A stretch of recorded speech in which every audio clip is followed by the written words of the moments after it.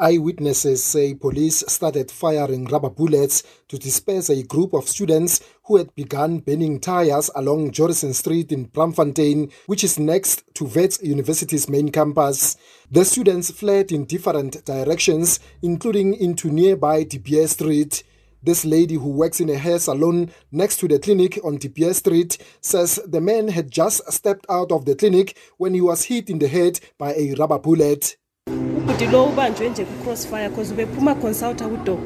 This man was caught in a crossfire because he had just come out to consult a doctor.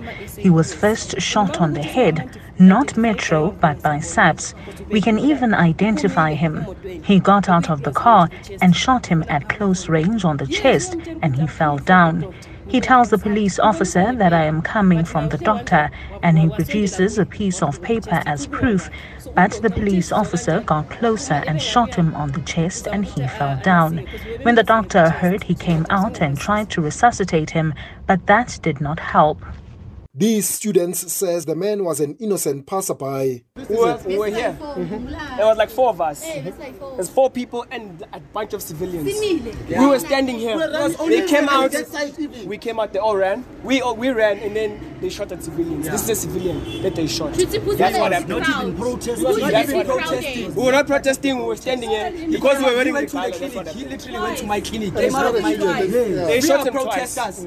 After news spread that one person had been shot and killed, students arrived in their numbers and congregated in the middle of the road, a meter away from the victim who was lying on the pavement covered in a silver sheet. Now all we want is for police to take accountability. What we want is the government to intervene and take accountability.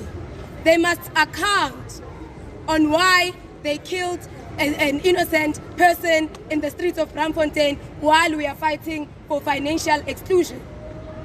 So, comrades, we are going to sit here until police account to us, until government officials account to us.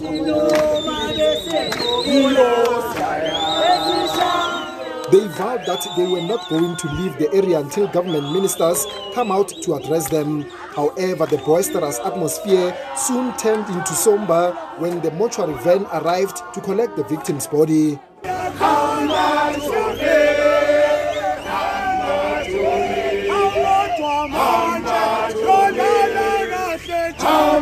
With their fists raised, the student walked behind the mortuary van singing, "Go well, Johnny, go well, soldier."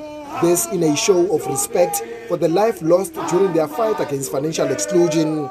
The students want everyone to be allowed to register to study at Wits, even if they have outstanding debt. Wits University management says they are deeply saddened to learn of the death of the 35-year-old man. They've condemned any form of violence and called for calm. Wits spokesperson Shirona Patel. The university notes with deep concern the escalation of the situation, which is regrettable, and the university calls on all persons to remain calm during this difficult time. The university remains committed to seeking creative, peaceful solutions to any outstanding issues in the higher education sector. Police watchdog IPID says it has dispatched a team of investigators to probe the allegations of police involvement in the fatal shooting. Spokesperson Ndileka Kola. So the Directorate has dispatched a team of investigators to call in the crime scene and conduct investigation process and get any sort of information that would be valuable towards the investigation process. Gauteng police say 4 protesters have been arrested on charges of public violence and have been taken to the Hillbrow police station. I'm Tsepo Pagani in Braamfontein.